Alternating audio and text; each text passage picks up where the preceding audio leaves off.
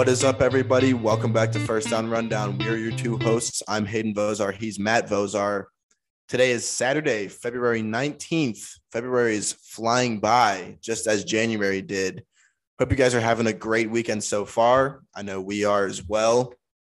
My room right now smells like oranges because my roommate and I got a diffuser. Actually, no, our apartment came with this diffuser, this cheap little diffuser, and so my roommate got essential oils. I think it was a couple of days ago, and we have 6 different flavors, and now it smells like orange, and it smells like somebody just peeled a fresh orange in here. So it smells really good in my room right now. I'm really stoked for this episode. I don't know about Matt. Matt, how are you?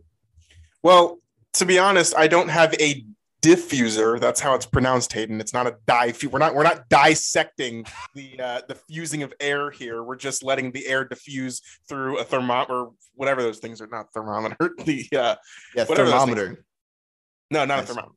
Either way, I don't have orange scents roaming through my apartment, which I'm honestly probably glad about because I would get a headache and it'd be kind of weird. But anyway, yeah. Crazy, lot to talk about with college football today. That's going to kind of probably be the main chunk of the episode. In case you weren't aware, the College Football Playoff Committee met yesterday, and basically nothing got done. and that's funny because I think it just shows that that's pretty much what's happening with all of the major sports. I mean, we've talked about the MLB lockout a little bit, and it's funny because we were going to do something more of a little bit of an update on the MLB lockout, and it's but there's nothing to do. There's no updates because nothing's happened. And it's they've met all these different times and each side has proposed more stuff. And then the other side is just no, this is dumb. And I mean, kind of the only news coming out of that is that they officially postponed the preseason games, for the MLB season, which basically means that, opening day will assumingly also be postponed, which again, it's not the end of the world because it's, it's okay that they're not going to be playing the first couple weeks of baseball again. I don't think anybody really cares about baseball until it becomes, kind of October when the playoffs start. But even then there's football going on. So it's baseball, it is what it is. But right. That's the thing is at the end of the day, all these teams, all these leagues, all these players, all these owners are meeting and just a lot is being discussed. However, with this kind of decision, or I guess lack thereof, among the College Football Playoff Committee members, kind of, I would say creates a lot of ripple effects in the sense that, there's going to be a lot of changes within college football. We know the conferences, the teams, all that stuff's going to be kind of shifting, but the college football playoff is going to stay the same. And so I think that could kind of really have a lot of impact on the sport at large. And that's really what we want to talk about mostly today. I think we'll also do some Olympic stuff, and then we're going to have the fun segment, You're Wrong Man of the Week, at the end of the podcast. So Hayden, share your general thoughts. What do you think about the College Football Playoff Committee and their lack of agreement, or in kind of how this can be shaped in the landscape of college football? Yeah, so I actually talked about this for any of our longtime listeners. If you guys have been listening since August, I think was when our episode came out. I actually talked about this with one of my buddies, Mitchell, and it was just a short little episode, about 30 minutes. And that was when this first was proposed, basically, this whole idea of having more teams, or 12 teams in the college football playoff. And that's when it was proposed. And so we were we tried to talk about how it would benefit the NCAA at large and how it would, benefit money style. Actually, Mitchell did a really good job of breaking it down from a money standpoint and how it would kind of bring in a lot of money to both the NCAA and also TV channels and TV program networks and everything like that. So that was cool to hear. And if you guys want to go back and listen to that, I mean, nothing about that has changed really. So a lot of that episode is kind of still relevant today. Obviously, a lot of the football stuff has changed, especially because we had the college football playoff this past year. I mean, I guess in January, it's not even really this past year. So a lot of that money stuff is still relevant. So if you guys want to kind of hear more about that and get into that stuff, you can go back to our August episode. It was still season 1. It was our last episode of season 1. You can listen to that. But I guess from a football standpoint here,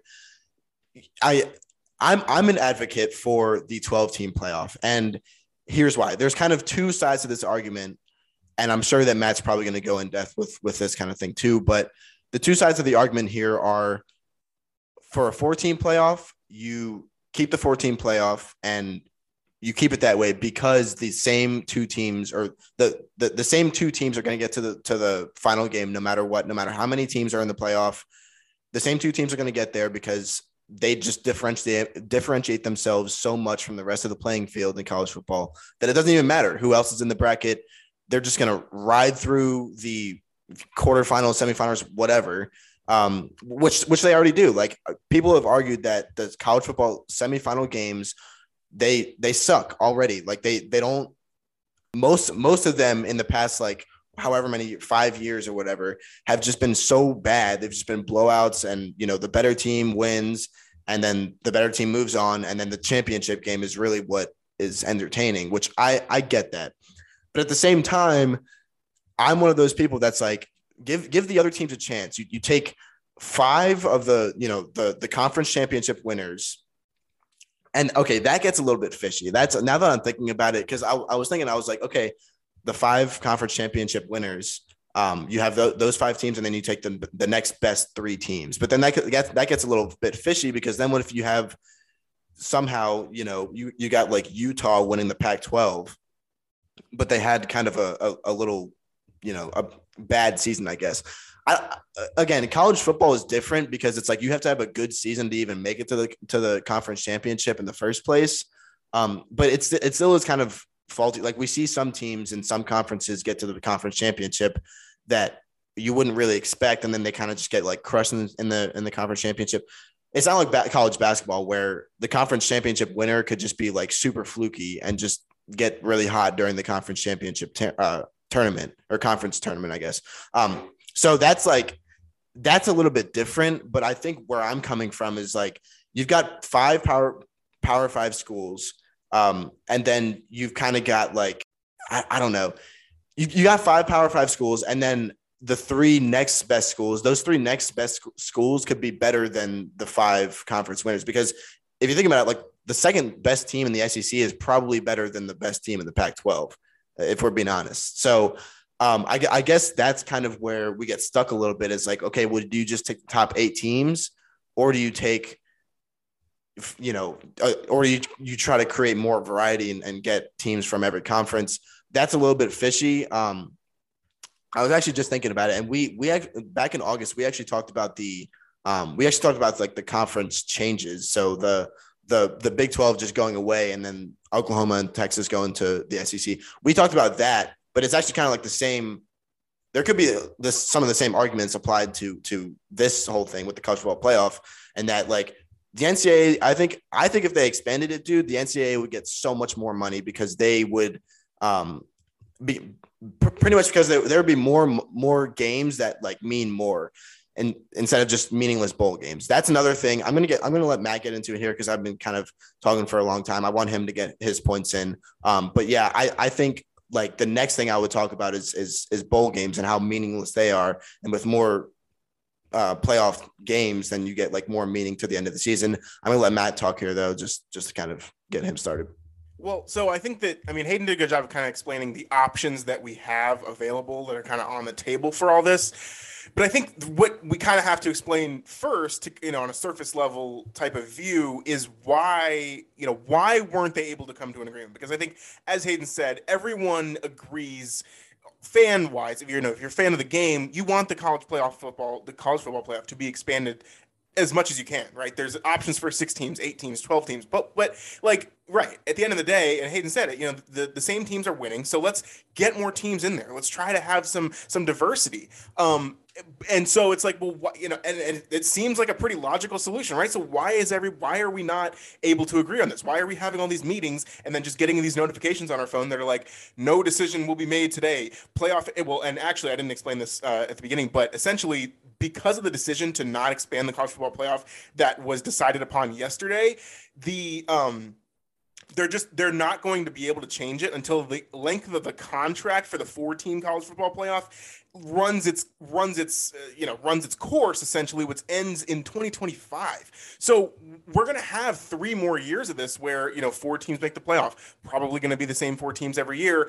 And that is what it is. And so hopefully, by the time that 2025 rolls around, we've had 11 years, because the first college football playoff was in 2014. So if we have 11 years of this, maybe at that point we'll be able to say, all right, that we can do something else to expand what's going on here. But the main reason that kind of nothing's been able to be decided yet is that the conferences and the people who represent the conferences, so like Greg Sankey, he's the commissioner of the SEC, right? Greg Warden or Greg something, he's the commissioner of the Big 12. And so essentially what happens is, like, you need the okay or kind of the majority vote from all of the conference commissioners in order to actually expand the playoff, because they have to agree on some sort of automatic bid system. All right. And so in college basketball, it's simple. If you win your conference, you automatically get into the NCAA tournament. It's not like that in college football, right? Because we saw, like, Alabama and Georgia, right? They played twice this year. Once was in the the SEC championship. One was in the national championship. Alabama won in the SEC championship. So Georgia did not win their conference, but they still made it to the college football playoff just because of their sheer, what they showed during the regular season. They were able to compete. So, all that. But if you're going to expand the college football playoff and you only have 10 conferences, I mean, if you're expanding to 12 teams, you have to have equity among all of the conferences who are then supposed to be represented in the college football playoff.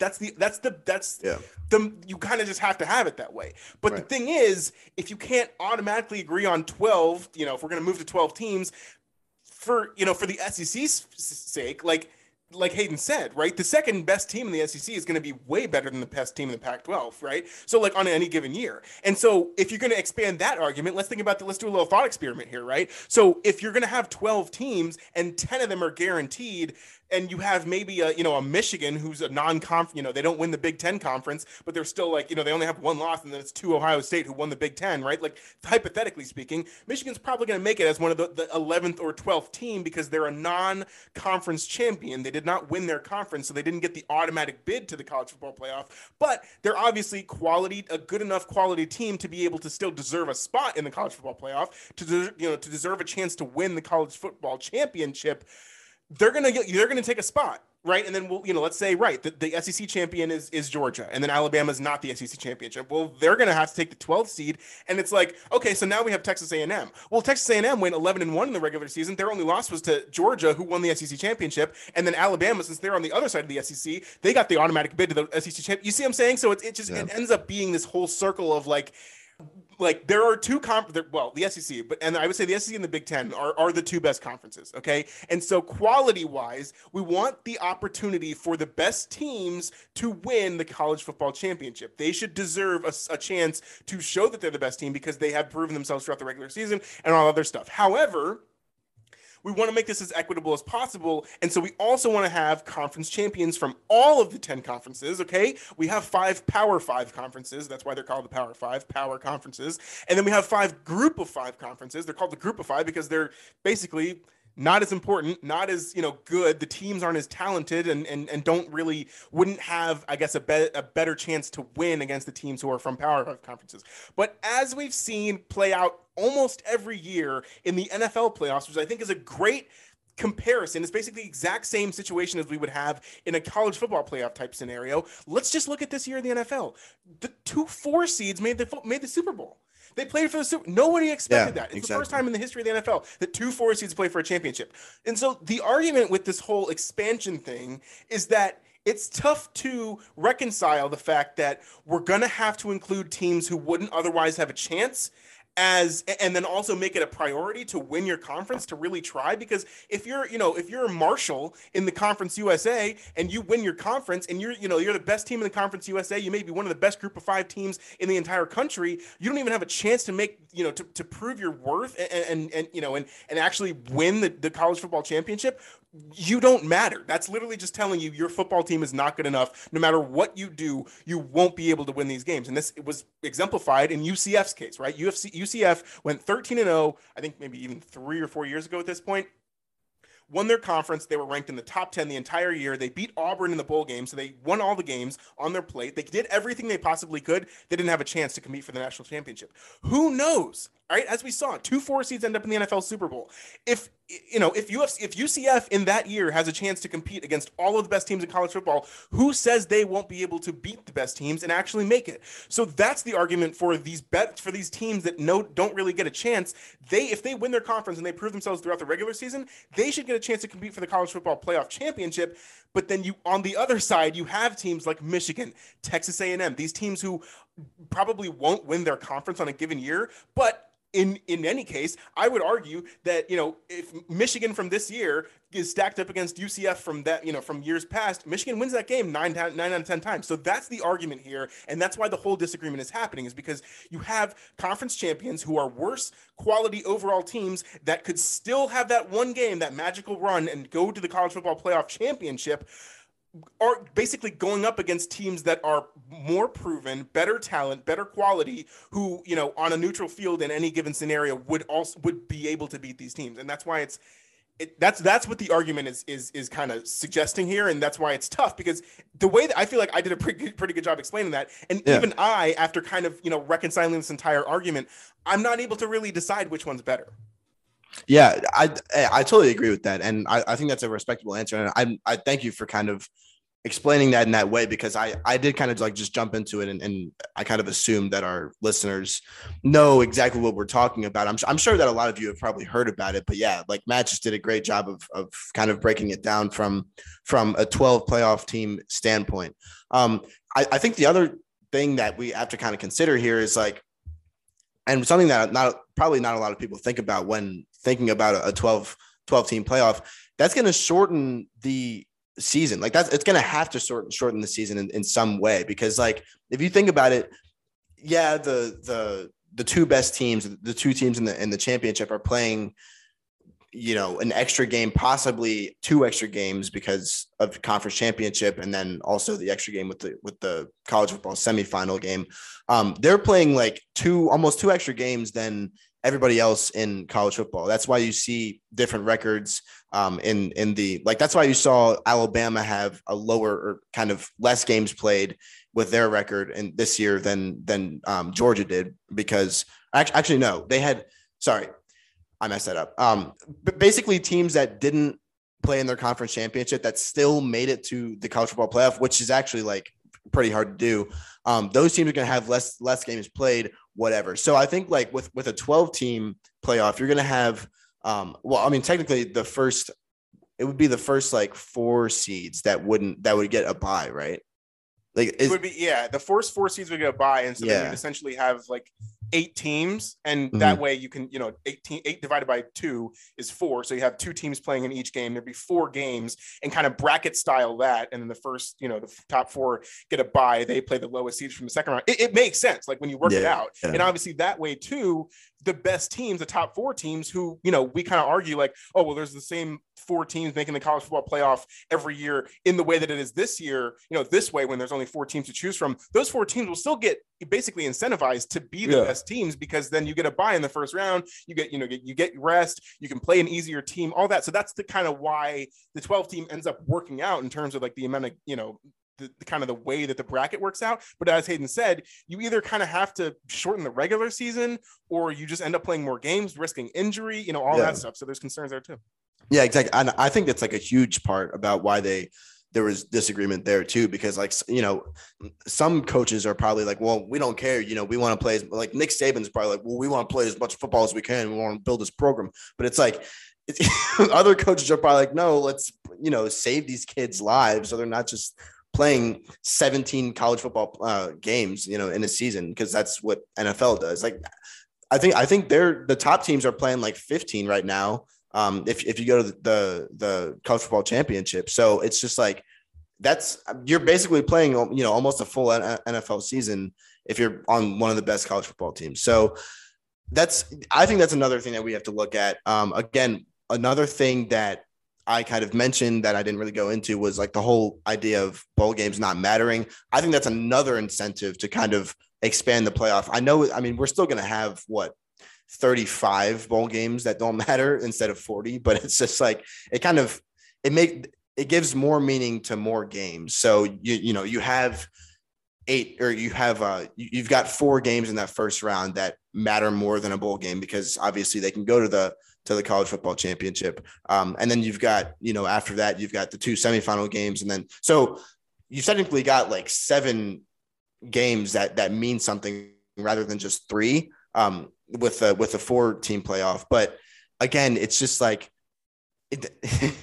it's, I don't know. It's who makes it, right? Like, yeah, exactly. Yeah. It's just hard to it's hard to like stay with the whole, 12 team playoff idea. And then kind of like think of it from, you always have that idea looming in your head of like, it doesn't really matter in the end because we're going to get the same teams winning. So again, yeah, I'm all for like giving teams a chance. And of course you're going to have teams that pull off an upset like every once in a while, but we just don't know how often that's going to be. We might get like a Texas A&M beating an Alabama like they did earlier in the season this year, but like, we don't know that. And we're not really going to see how that pans out and how frequently that's going to happen until we have a 12 team college football playoff. Yeah. And so that's kind of what I wanted to make as my second point, is that yes, you do have the opportunity for a UCF, in 2013 or whatever year it was, Cincinnati this year, I think, was kind of the poster child for, all right, we got a group of 5 team that finally made the college football playoff.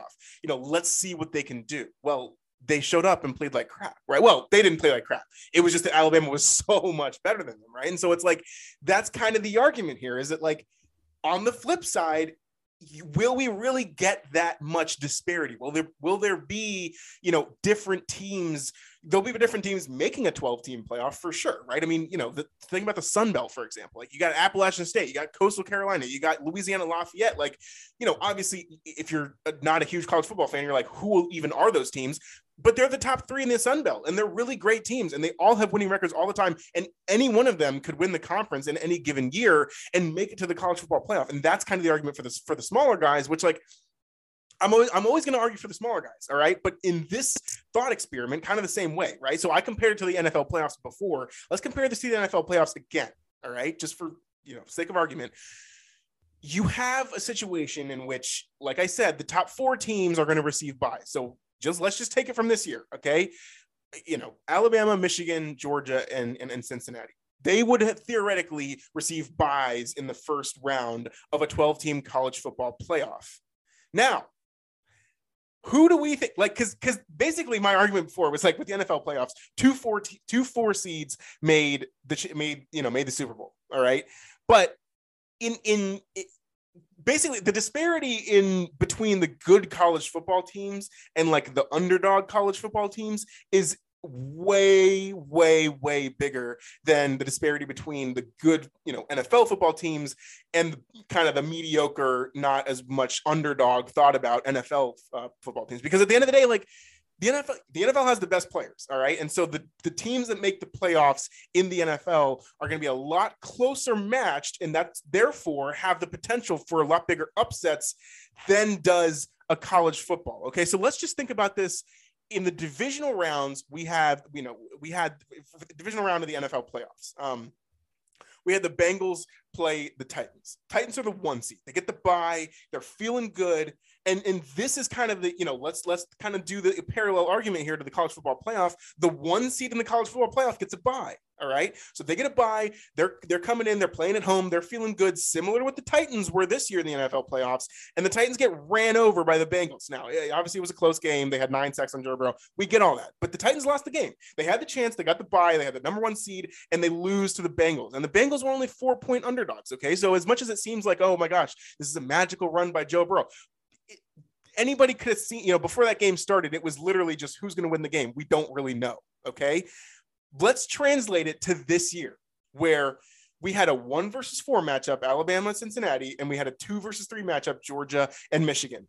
Alabama and Georgia, respectively, were favored. Alabama was favored by 14 points against Cincinnati, which, again, these are the top 4 teams. These are the best teams, according to whoever, Georgia's like, Alabama's favored by 14 points. Georgia's favored by 8 points. Both teams Alabama and Georgia win their respective games by more than 20 points. Okay. So this is kind of the disparity that I'm talking about. In the NFL, if you have you got a number 1 seed going up against a number 4 seed, and it's like, whoa, the number 1 seed, they did all they could do in the regular season. They got a first round bye. They're at home. They got all this momentum going for them, and they got beat by Joe Burrow. Wow, that's an upset, quote unquote. But like anybody could have picked either the Bengals or the Titans to win that game.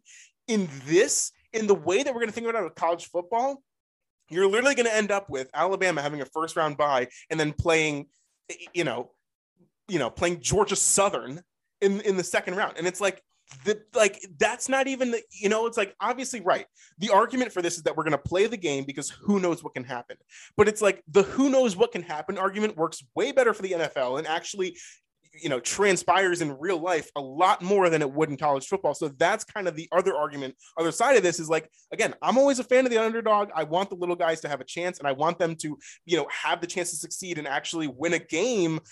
But when even this past year in just the four best teams in the country anyway, there still wasn't even any competition, right? And so then we go back to the argument, okay, fine. Well, that's fine, right? If you're truly the best teams, then you'll win all your games, you'll get to the championship. And I think that's kind of where I'm landing on this argument at the end of the day is like, sure, if Alabama plays Georgia Southern, Alabama's probably going to win that game, but technically they should. They're the better team. Georgia Southern had a chance to play in the game. They probably are going to get beat.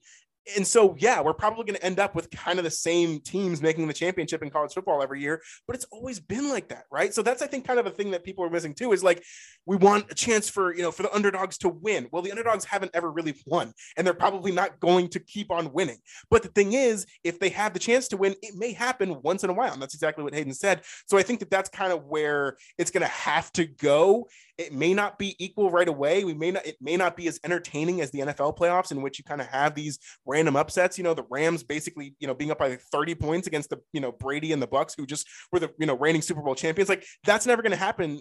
Well, it may happen once, in a while in a college football scenario, but like, the Rams being up by 30 against Tom Brady and the Bucks is a way, that has a way bigger percentage chance of happening than Georgia Southern being up by 30 points against Alabama. That's kind of the crux of the argument here.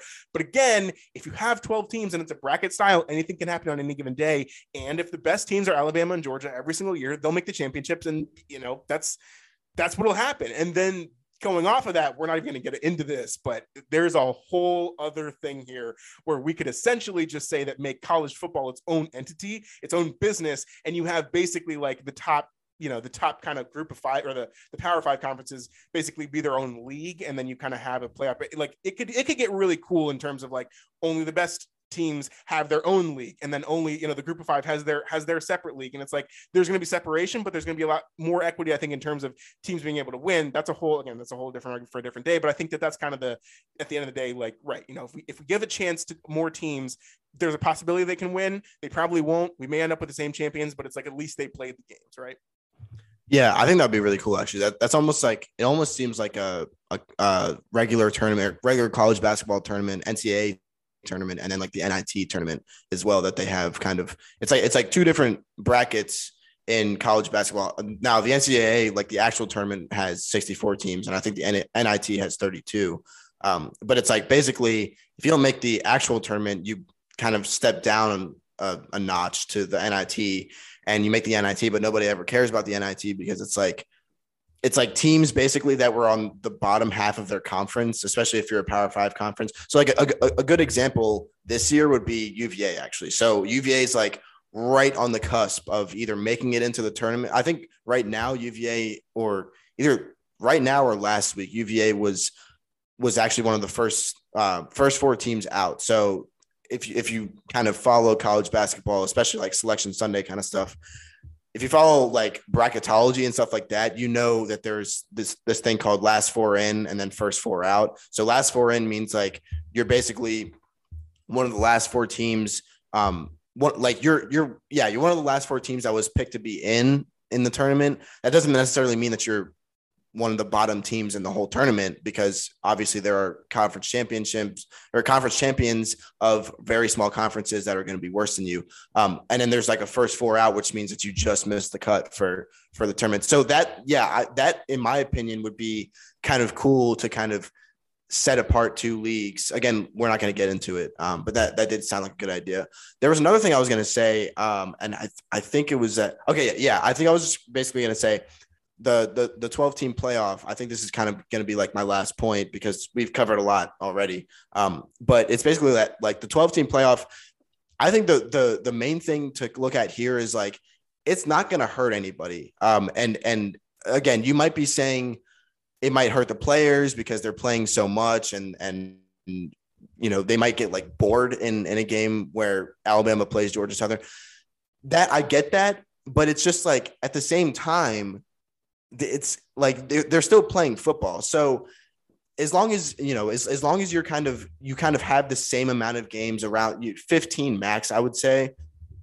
If you want to shorten the season by one game, so be it. But I think that would be a pretty reasonable change in my opinion. I don't think that there's really any kind of downside to doing this. Again, you might say from like an entertainment standpoint there is, but I think for the players, it's who matter most, right? The players matter most in this situation. I think that that's like what we have to look at here. And I think that for the players, it's not really a downside to that because they're still playing football. And honestly, like if you're Alabama, you don't mind playing a cupcake team before you go up against a Georgia, right? So that's kind of where I'm coming from. But yeah. Yeah. And two, like my whole thing with that is like, yes, I understand that we should be wary and cautious and understanding that, you know, these kids are going to be playing more games and whatever, but it's like, they're also the players. And if they want to play more football, then they should be able to play more. You know what I'm saying? Yeah. It's like we can't be sitting from above them, having not experienced anything that they're going through, right? Not knowing how much they really truly do love the game, and then just deciding stuff for them and being like, no, you can't play more games because you're going to get hurt faster. And it's like, okay, but what if they want to, right? It's like that's kind of my thing is like we can't sit and play God in this scenario when like we're not involved in anything that kind of goes on here. So that's my thoughts on kind of that whole, like, you know, they're going to be playing more games. Well, yeah, but they're football players. They love playing football. They want to play more games. And, you know, right. Like, it's like anybody can get hurt at any time anyway. And if it does, and it hurts your draft stock, like, again, that happens every year. So it's like, and it sounds harsh from me saying it like that, but it's like, just objectively speaking, like you holding back one more game is not going to be the difference between, you know, like it's not going to be life-changing, I think is kind of my thing. Yeah. And that's a good point because everybody that gets mad at players for holding out of bowl games in order to kind of keep their draft stock and not get injured, those people that hate those guys for doing that are like totally on board for this 12 team playoff because like, if you think about it, that's gonna make a lot of guys play, you know, obviously the teams that make it to the 12 to the playoff, if there is 12 teams, that's gonna like incentivize so many more guys that are about to get drafted to play. And I'm not saying that that's, you know, I'm not one of those people that's like, oh, you know, you better play in this bowl game. Again, I think we kind of had this conversation.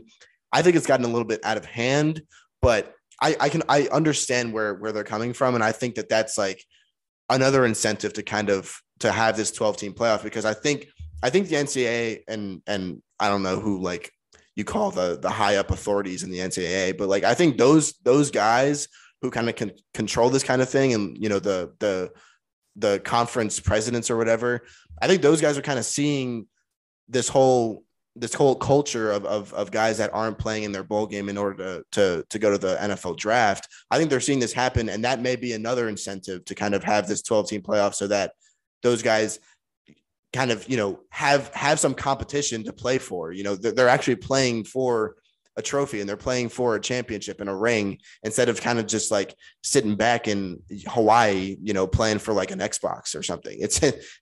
There's a huge difference there. And it's just like, you incentivize these guys to play more. And I think that's great because again, these guys want to play football. It's not like they're holding out of the bowl game just because they're like, okay, I'm tired of playing football.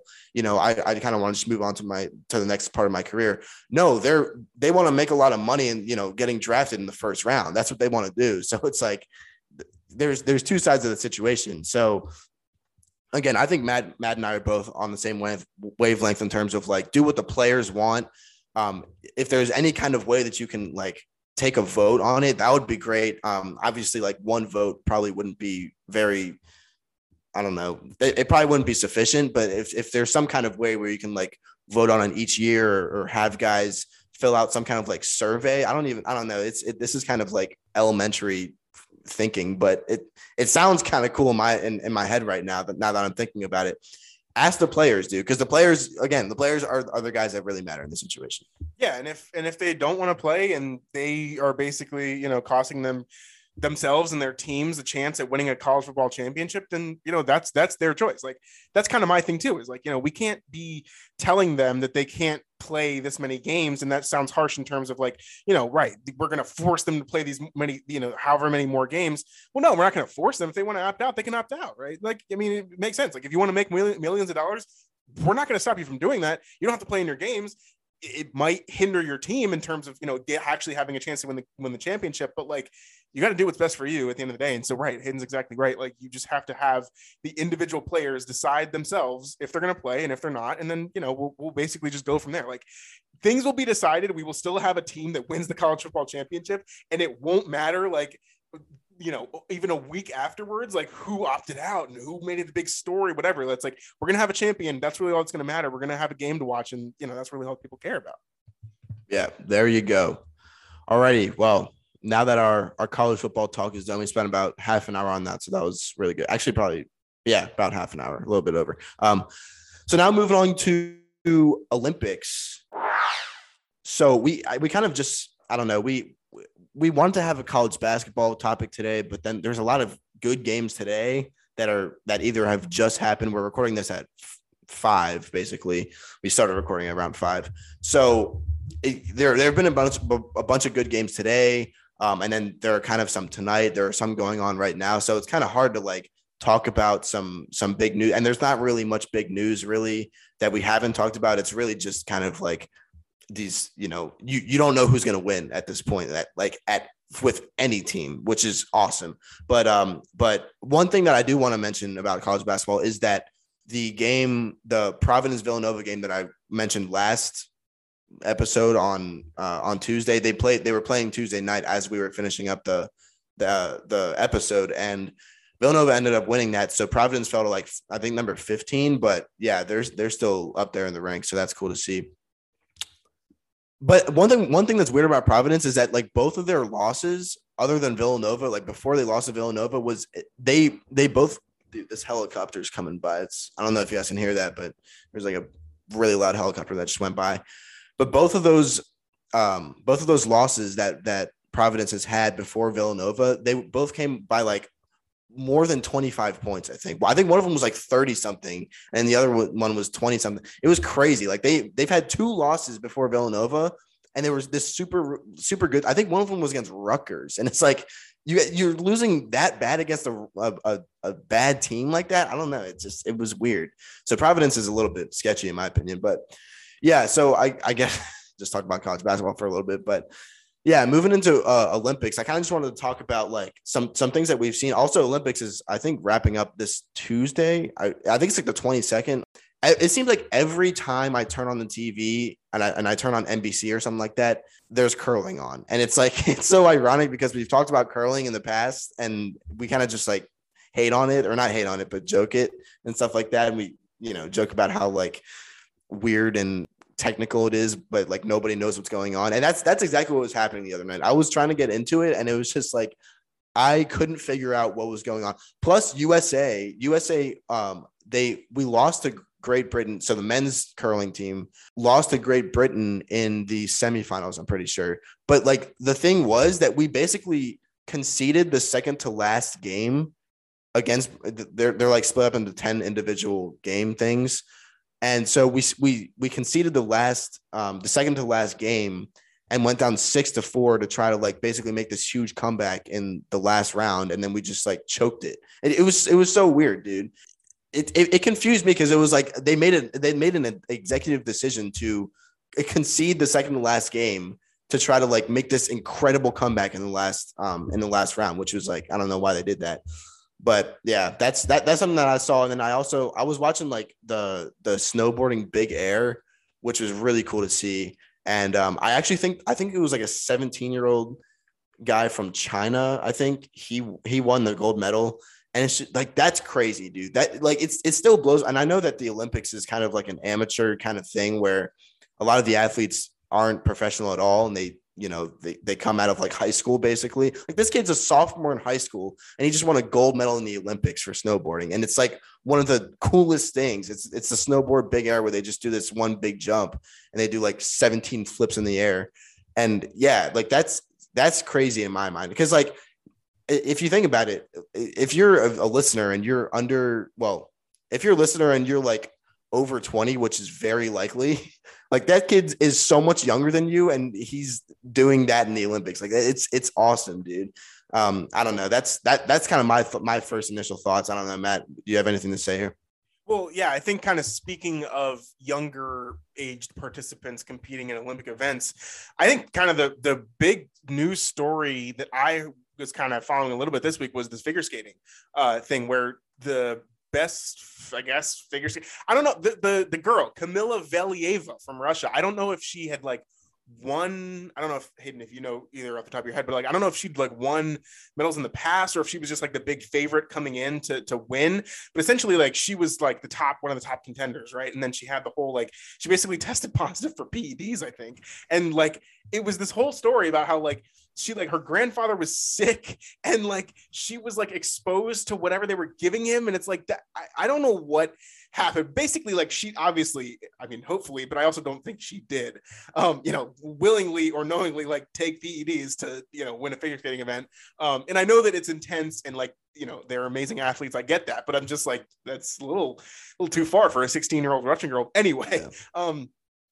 I think that kind of the big story with this, well, there's two kind of sides to this. The first is that, like, Russia overall has been basically just decimated over the last, like, even I think for 20 years, basically, of just like doping is what you call it, right? You always hear these news stories about the Olympics, Russia, and doping. It's because they basically just take drugs and, win lots of medals or try to. And it's like, they've done a lot of like the wrestlers and everything. And so it's like, that kind of narrative, I think, was sparked by this story, which is, in the sense, is just like, right. It's like, it's gone to this point, because if you've noticed, it's not Russia, competing in the Olympics. It's the Russian Olympic Committee, which I guess is just like, I don't know how you determine that. Like, I don't know who in Russia is banned from competing in the Olympics, or Hayden, do you know? It's basically nobody in Russia is banned from competing in the Olympics. You basically, obviously they drug test them, but like, the whole idea of the Russian Olympic Committee is that you're not representing your own country. You can't represent like your own flag. So they can't use their own flag. They have to use that like white flag with a circle of stars or something. Yeah, no, I knew that because I'd seen it. I just didn't know if it was like, yeah. So that makes sense, is that it's not really like, it's like Russia won't get credit for like, if they get the most gold medals or whatever. Okay, that makes sense. Anyway, I think the second part of this whole story is that she was, this whole scandal was going on, and there was being investigated. She was being tested and whatever, and her competes were, I don't know when she was going or whatever. Again, sorry, I don't sound very educated on this. I was basically just reading articles kind of throughout the week as it was reported. But essentially what ended up happening is, like, she was all cleared, all right, whatever they needed to do to, test her however many other times. And there was a fluke that showed up, and that's what, it showed up as like a positive test, but it really wasn't. And she was good to go. And so everybody was like, she's finally able to, and then she comes in fourth and doesn't even win a medal. Yeah. And so it's like, that was kind of the big story, is like, why are we, I don't know. It just felt like it was so much pressure being put on her as like a young athlete she's just trying to do her, again, like we just said, she's not even technically competing for her country. Like, she's just doing it for her own love of figure skating. And it's like the entire like weight of the world is like on her shoulders. And it's like, everybody's saying that this is her fault. And she's like continuing the narrative of Russian, doping when it comes to Olympic athletes and all this stuff. And it's just like, I think that probably has something to do with, like, that'll impact your mentality when it comes to how you're performing and when you're expected to, on top of all the, all the positive tests and everything going on and all the news in that way anyway. Like, on top of that, having to be the favorite in the event and then still not do well enough, it's like, and so then kind of everyone's like, so that's kind of the thing is what I wanted to say, at least from kind of what I was keeping up with so far this week, is just kind of the way that whole figure skating thing went down. And obviously congratulations to, to the figure skaters who did medal and they were very deserving of it. I just thought it was just kind of weird how this whole thing transpired. And it was just like this big story. It's like, oh my God, this, like, young girls tested positive, but then it's like, no, like it wasn't her, it was this other thing, and then she was fine, and it's like she's cleared, and then it's like we're gonna all like be so excited for her to do it, and then she doesn't do well, and so it's just, I think it was just a big mess in my opinion. Yeah, dude, I also saw that and I didn't really think about talking about that, but it's like one thing that I first saw, because I didn't really read articles about it and I didn't really try to get background on it, which was bad on me because then I'm an uninformed, judgy person that's like judging this 16-year-old girl for like, taking PEDs when she like might not even have done it on purpose because she accidentally did because her grandpa was sick or whatever. Basically, the PED was like the type of PED was one that I think it's like it like helps your heart. It does something to your heart where you basically like don't get fatigued as easily, and it almost like puts you in better shape to where you can. It's like an endurance booster almost, to where like you don't really get tired as fast, and you don't. I guess you can kind of like figure skate for longer or whatever, which I thought that was kind of, I mean, I know that figure skating is pretty cardio heavy. I mean, if you look at the people that do it out there, like they're moving around all the time and they do like, 5-minute routines or whatever. So that's like, I can understand that. But another thing that I was thinking about, it's just like, and when I first heard about it, I didn't really read anything. And so I was just kind of like judging her from a athlete standpoint. And I was like, dude, if you think about it, Russia, they already are downstage to Russian Olympic Committee. They're not even associated with their own country. And it's like, so basically like, I wouldn't be like, it would be funny if all the Russian athletes just like start taking PEDs because they're like, okay, well, what the heck? We're not even we might as well just be like super good and like not even care because we're not representing our country anymore. So like, dude, you see like all the Russian Olympic Committee people come in, they're like, they can run like 40 miles an hour. Like, I don't know. They can jump. They can like do the long jump ski, and they go like 8 miles in the air or whatever, dude.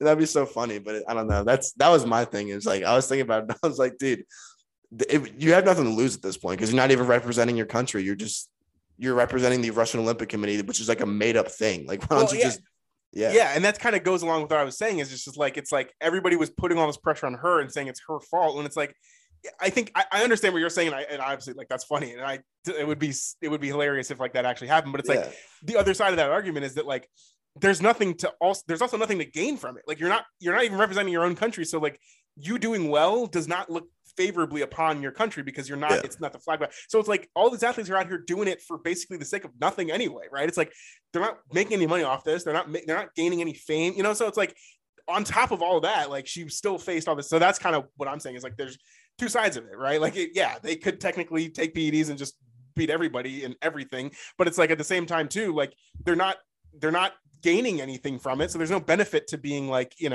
I think that's kind of the whole thing is like she's out here just trying her best and not even representing her own country, and you're still just like just trashing her for for all this stuff, and she's only 16 too. So yeah, and that's the other thing is that I'm glad you mentioned that, like it's kind of meaningless that she's even competing. Not meaningless, but it's just like it doesn't mean as much because she's not competing for a country.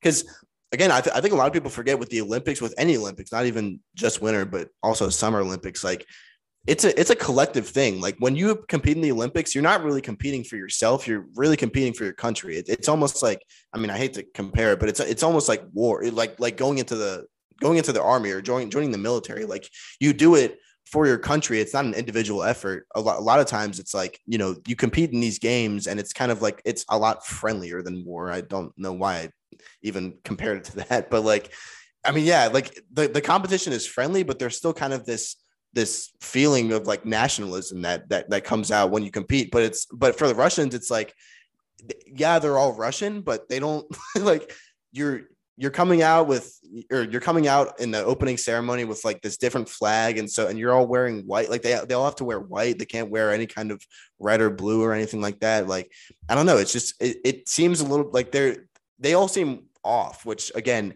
and that's another thing, dude. That's what I really hate about the situation is that like those people that use PEDs in the past for Russia, they've already done that, but now like the athletes now are getting punished for it. And it's just like, that really makes me mad because again, 16-year-old, whatever her name is, I'm not going to try to pronounce her name because I don't have it pulled up in front of me, but like she didn't do anything. Well, I mean, she did. I guess you could say she did, but like all the other Russian Olympic athletes, they didn't do anything. It's just like, I don't know. It sucks for the contemporary athletes because they didn't do anything, but they're getting punished for it. And so, yeah, I don't know. That's just sad to see, but I guess we can't really change anything about it. So if we're all done here, we can, well, actually, Matt, do you want to go over like the top medal winners, or do you want to move into your wrong man? Because we can go over like the countries that have the most medals. We can say that for like maybe next week. Okay. Yeah. All right. Then we can move on to your wrong man of the week here, our fun segment. We've got, obviously if you haven't been with us before, or you forgot what the segment is, it's your wrong man of the week. It sounds like your come on man of the week. And we basically each pick 2 happenings or events in sports where somebody was wrong or somebody did wrong, whatever. So we're each going to give our 2 here. I'm going to go ahead and go first, and then Matt will go second. I'll go third. He'll go fourth. So starting out with the first one, I'm going to go this, and we were actually going to do this on Tuesday, so it was more recent, but it's still within the past week, so I'm good here.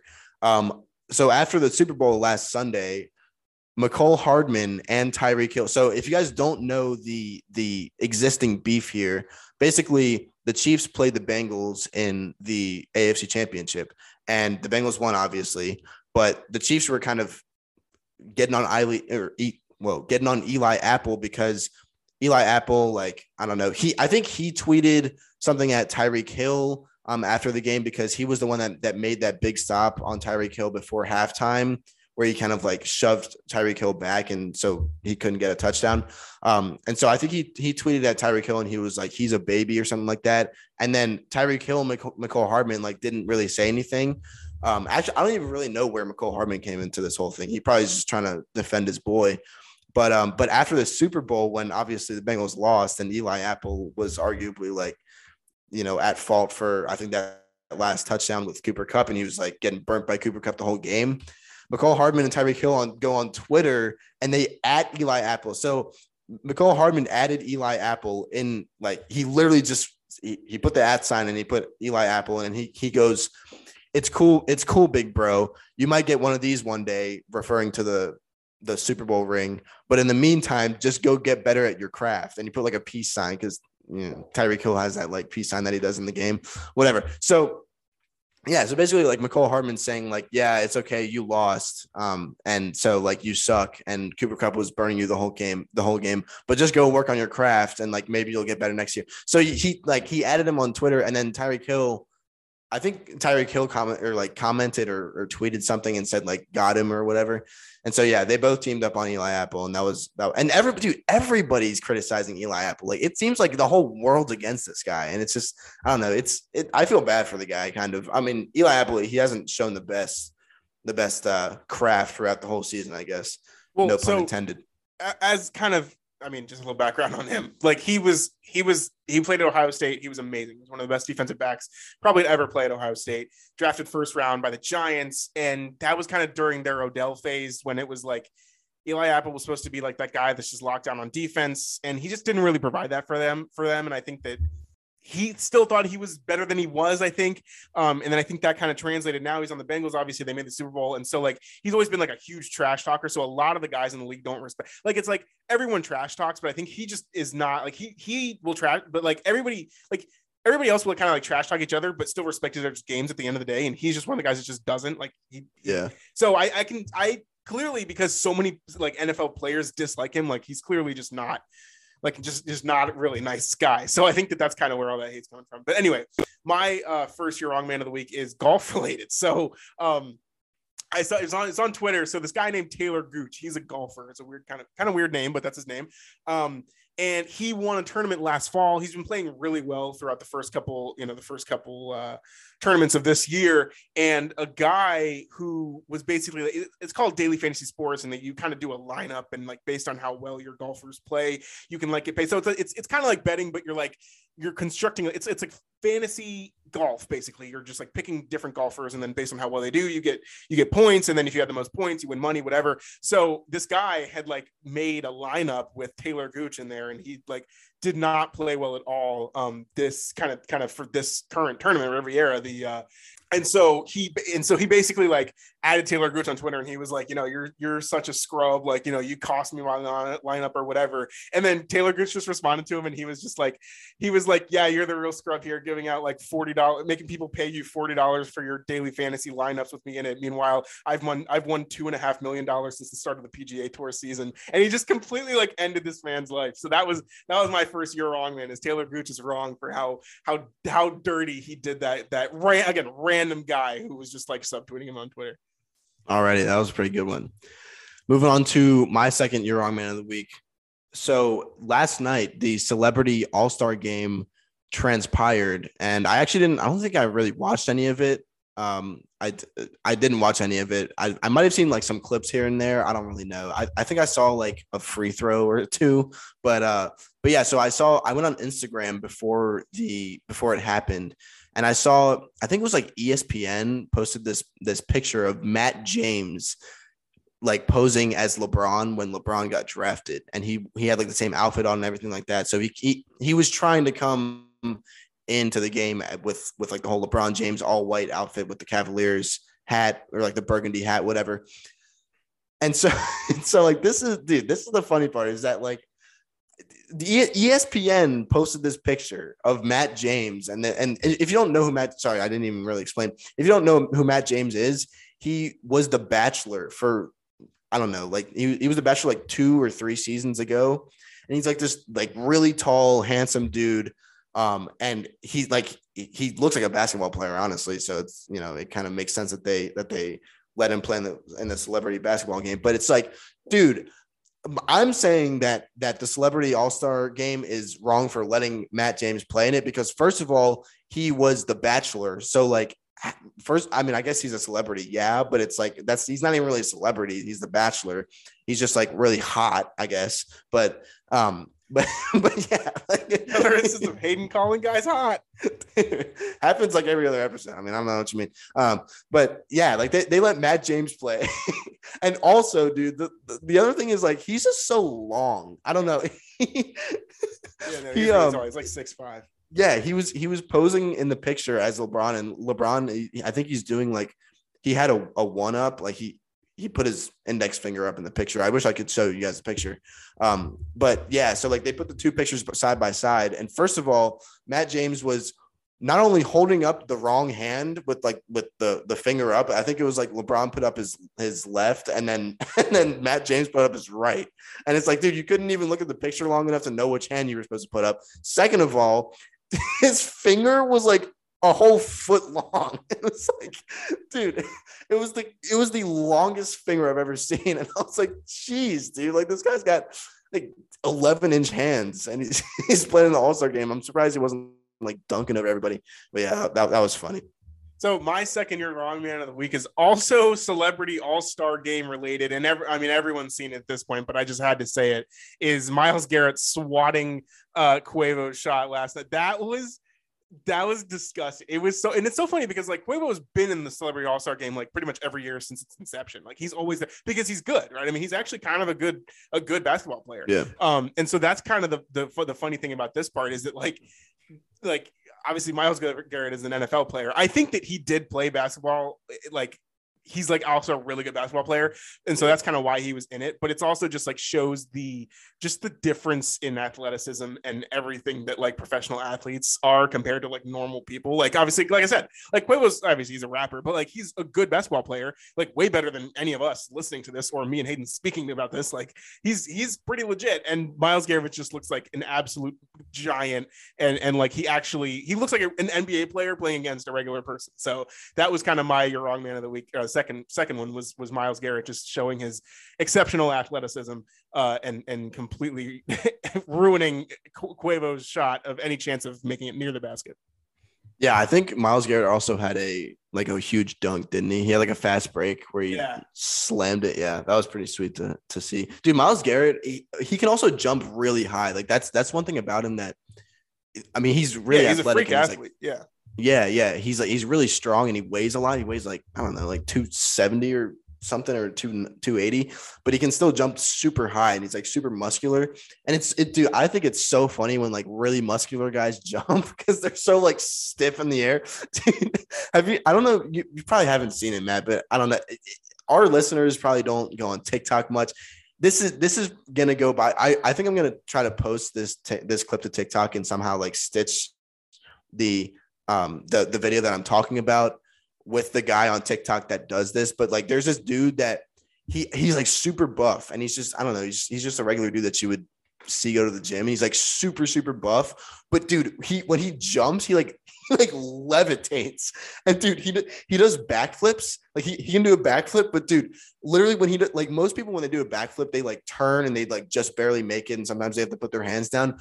Dude, he's like Mario. He like jumps up and just like flies through the air. It's like he's on the moon, basically. He loses gravity and he just like flips in the air and then like lands.